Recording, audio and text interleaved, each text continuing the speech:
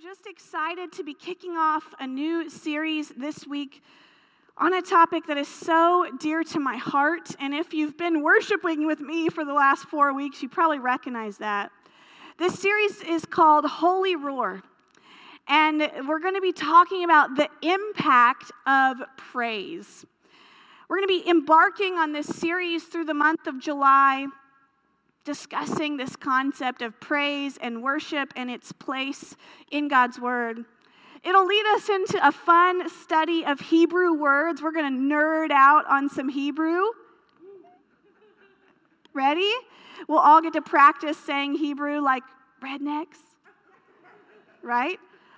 But this week, we're setting the stage for that conversation with a really powerful story from the Old Testament. I just feel like I have to say, I hope you know when I say rednecks, I am one of you. So I hope that's not insulting. I grew up in Hartville, Missouri. If you don't know where that is, there's a reason why. Go look it up. My dad has the first dead animal I ever killed hanging on our living room wall, so I feel like I am one with the rednecks. Sorry. Back on track. Holy Roar. We're going to go into this story from the Old Testament. This is one of my favorite stories when it comes to the topic of worship.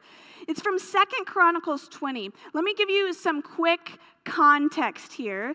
And I am going to... Shannon, do you have the ability to make the back screen mirror this without it totally blowing everything? Thank you so much. So some context of this story. Jehoshaphat is king of Judah at this time, and he is being warned that there are 3 different surrounding nations coming to attack the people of God. And so what does he do? He's a good leader of the people of God, so he calls the people to fast and cry out to the Lord. So that's a really quick summary of where we're headed. And so I'm going to invite you to stand in honor of God's word, and you can follow along on the screen. We're going to be reading 2 Chronicles 20, verses 13 through 24. Hear the word of our Lord, church.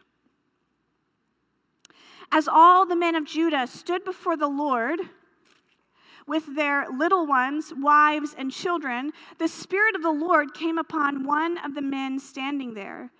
His name was Jehaziel, son of Zechariah, son of Benaiah, son of Jeiel, son of Mathaniah, a Levite who was a descendant of Asaph.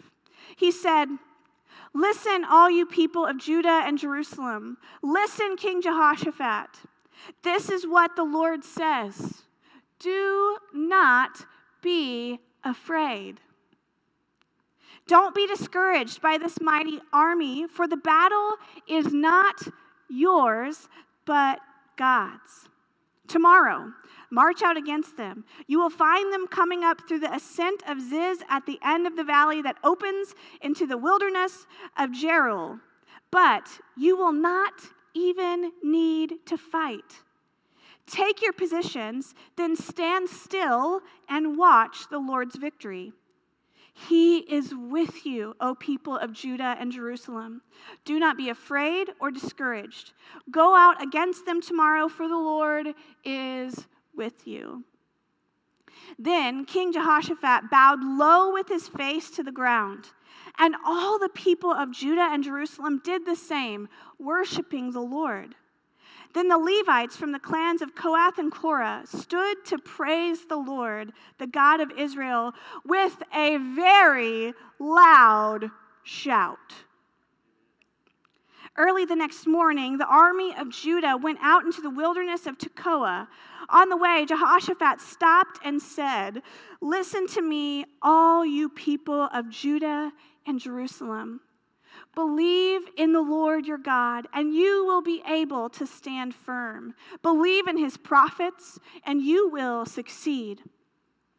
After consulting the people, the king appointed singers to walk ahead of the army. What a strategy, right?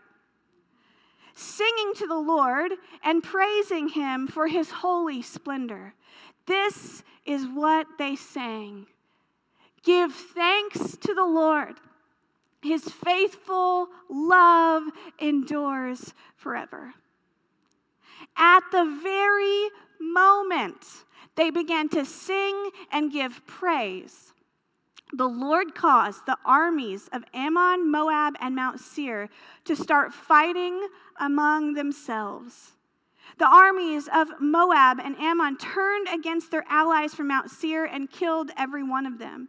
After they had destroyed the army of Seir, they began attacking each other. So when the army of Judah arrived at the lookout point in the wilderness, all they saw were dead bodies lying on the ground as far as they could see. Not a single one of the enemy had escaped. The word of our Lord. You can be seated. I have always marveled at this story. It's pretty incredible. Let's back up a tad in this story to learn a bit more about what's happening here. In 2 Chronicles 20, verse 3, we see that the king Jehoshaphat called the people together to fast. Another thing that I'm passionate about. We'll talk about that at another date. And then we see it begin to unfold in verses 5 through 12. Jehoshaphat comes before the people, and he leads them by praying a prayer of faith. We see him declaring what the Lord has done, and then asking for what the people need. I think it's important to pause right there and notice the pattern. Notice that pattern, that this king that is defined, if you read and commentaries, he's one of the few kings that was declared a king that followed the heart of God. And so as he was leading the people, we see that he prayed prayers of faith, reminding the people what God had already done, and then praying for what they needed. And so I can't help but notice this pattern that I'm going to place before us today. This is in your notes if you're following along. Praise is to be positioned in the midst of our petitions. I worked really hard to use lots of P's in that. Praise is to be positioned in the midst of our petitions. I actually think we see this model demonstrated a ton in the Psalms. That as the people of God cry out, in the midst of them declaring the needs that they have, lifting up praise to God is peppered in everywhere. Why? Well, I think praise feeds our faith, amen? It encourages our boldness before the Lord who loves us. And it gives us that boldness we need to come humbly before the Lord and ask for what we need. Praise feeds our faith. Let me give you an example. Anybody had a really bad day? You're all lying. Come on. Anybody had a really bad day? There you go. There you go. Okay. Yes. How many of you have turned on some good Jesus music and you started feeling a little better? Every time. Or it makes me cry, and that's okay too, because usually I just need to cry. You know what I'm saying? Yes, it's true. Praise shifts something inside of us. It really shouldn't shock us at all that when Jesus taught us to pray, praise was all over the model prayer that he presented. In fact, think of it with me. Our Father in heaven, hallowed be thy name. That phrase is meant to be, holy is the Lord. Keep your name holy. And so right off the get-go, Jesus is telling us that embedded in our prayers should be praises lifted to heaven.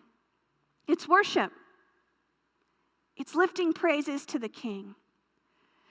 Let's continue in this thought, but lay aside for a second this thought of what praise does to me and for me, because the reality is praise helps me out a lot. When I'm in a bad mood, it can turn things around. But let's think about this too. We got to be reminded that God is worthy of praise simply because of who he is. God is worthy of praise simply because of who he is. So let's say it real plain. Whether he answers my prayers the way that I wanted to or not, as the creator of all things, as the giver of life, as the one who sent Jesus, as the one who is holy in all ways, he is worthy of my praise. Amen? And so even if God, I feel like I have to do air quotes because this just feels unrealistic, but even if God never did a single thing for me ever again in my life, he is still so worthy of all my praise. Amen? So worthy. So we live in this space with this in mind. Praise is to be positioned in the midst of our petitions. So every time we go before the Lord asking for anything, it is wise and appropriate of us to lift up praises as we do so. As hard as it is, personal testimony, sometimes my best moments of praise are when I am hurting the most. When my faith is really struggling and I come before the Lord and I say, God, I don't get it. I'm having a hard time trusting you. But because of that, I am going to lift my hands and declare, holy is the Lord. Great is your faithfulness. You can be trusted. Amen. I love the final words of King Jehoshaphat's prayer at the end of verse 12. He wraps up his prayer before the people with these words. We do not know what to do, but we are looking to you for help. We do not know what to do, but we are looking to you for help. Anybody been there? Can I get an amen? Gives me a lot of peace that a king after God's heart prayed such words. So as we continue on, we see what happens after the people gather, they fast, they worship, they cry out to God.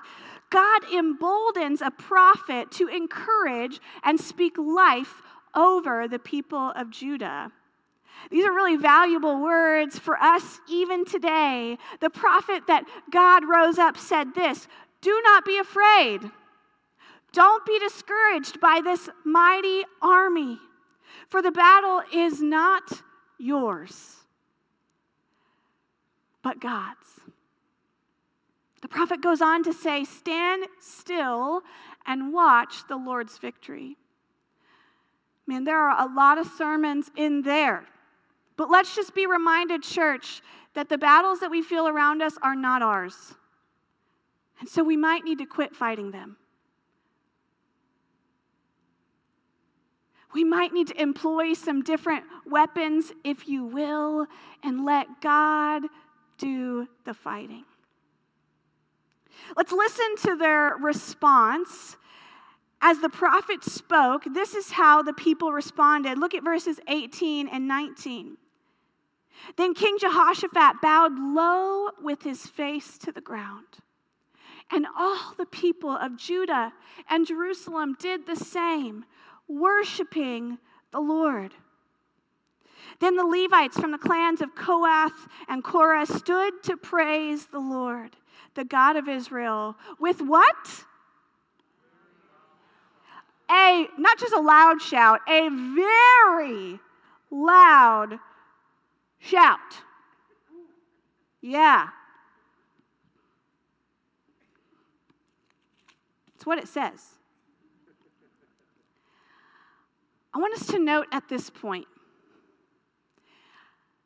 God had really done nothing at this point for them in this situation, right? It was really words only. And maybe we might admit in our humanness when God sends the prophet to be like, I'll believe it when I see it. You ever been that way with God? Yeah, God, I'll believe it when you come through. No. The people were not doing that. Absolutely not. Their leader bowed with his face on the ground, and all the people followed. They stood to praise the Lord with a very loud shout. God had taken no action that we can tell on their behalf, and this is how they reacted. This is in your notes. Praise precedes provision. A lot of P's. Would you say that out loud with me? Praise precedes provision. There's this principle that we see rising up in the people of God, that they were willing to lift up praises before God before he had delivered at all. There's one of my favorite songs. The chorus says, "I'll praise before my breakthrough." And isn't that what we see them doing? They were worshiping the Lord before God moved. And again, they were saying with their whole bodies, even if you don't, you're worthy of my praise. And also, you spoke. And I know you to be faithful. And so yet again, I declare you are worthy of my praise for your matchless, faithful love. So we come to this place where God is worthy of worship, period, because of who he is. But also, like we've mentioned, praise does something to us. This is in your notes. Praise builds our faith and postures our hearts to receive the peace of God. Praise builds our faith and postures our hearts to receive the peace of God. I'm thankful for the peace of God. Amen? Let's go to God's word to see what I mean. Something shifted in the people in this story. If we go back to verse 3, it said Jehoshaphat was terrified by this news, by the news that 3 surrounding nations were coming after him and the people of God. He was terrified. I don't know about you. I would have been too. Amen? Not you, just me. Got it. I would have been scared. Y'all would have been fine. So Jehoshaphat was terrified by the news. But if we fast forward to verse 19, the same one who was terrified stood before the people to praise the Lord with a very loud shout before God did anything. And so, church, I notice that the praise in the midst of their petitions repostured their hearts. Let me say that again. The praise in the midst of their petitions repostured their hearts. So where they were fearful and anxious, the choice to worship repositioned their hearts to be in a place of peace. They went from fear to peace. Now here's the truth. Let's get real. We know humans because we are them, right? I bet some of them were still a little bit nervous. I bet some of them were still a little bit fearful. But somehow, through the act of coming together with the people of God, worshiping the Lord, they found peace in the praises of the people of God. It was like they had this sense of whatever happens, God is with us and we are together. Church, we can declare that. Whatever happens, God is with us and we are together. Amen? And so we can worship the God who is faithful in all ways. So, forgive my French here. What we learn is my mom would get so mad at me for using this word. Some of you are going to scold me. When life sucks, come to church and worship your face off. And I bet it will help things. It's really that simple. When life is really stinky, come to the house of the Lord and worship. even when it hurts, even when you don't really believe it, and let it shift your heart. Paul said it this way in Philippians 4, verses 6 through 7. I love these passages. He says, don't worry about anything. Okay, Paul. Got it. Check. Instead, pray about everything. Tell God what you need and thank Him for all He has done. That's that worship piece. And then it says, then you will experience God's peace, which exceeds anything we can understand. His peace will guard your hearts and minds as you live in Christ Jesus. You know, I think we see the people of God living this text right here. Praise builds our faith and postures our hearts to receive the peace of God. It's like when I am worshiping God for His faithful, holy love, I cannot be crippled by fear. And I'm thankful for that. Now, the rest of this story, I cannot even begin to stand before you and explain it, okay? If I could, then that would mean it's not that great, right? If we could explain all the things of God, He would be real small. But let's see what we can glean from this story nonetheless. I think in this story, we see that in the mystery of God, worship is warfare. In the mystery of God, in the spirit realm, worship is warfare. Paul, again, in Ephesians 6:12, said words that many of us will probably be familiar with. He said, "For our struggle is not against flesh and blood, but against the rulers, against the authorities, against the powers of this dark world, and against the spiritual forces of evil in the heavenly realms." Now, there's some mystery in this. Somewhere, somehow, in the spiritual nature of life, our decision to praise changes things. In the mystery of God, our decision to praise changes things. It does something in us. It moves the heart of God. And I would say, combined with prayer, it changes things. I would also say that perhaps the deadliest combination, and deadly in the sense of killing the enemy of our souls, not humans, but the deadliest combination perhaps is prayer, fasting, and praise.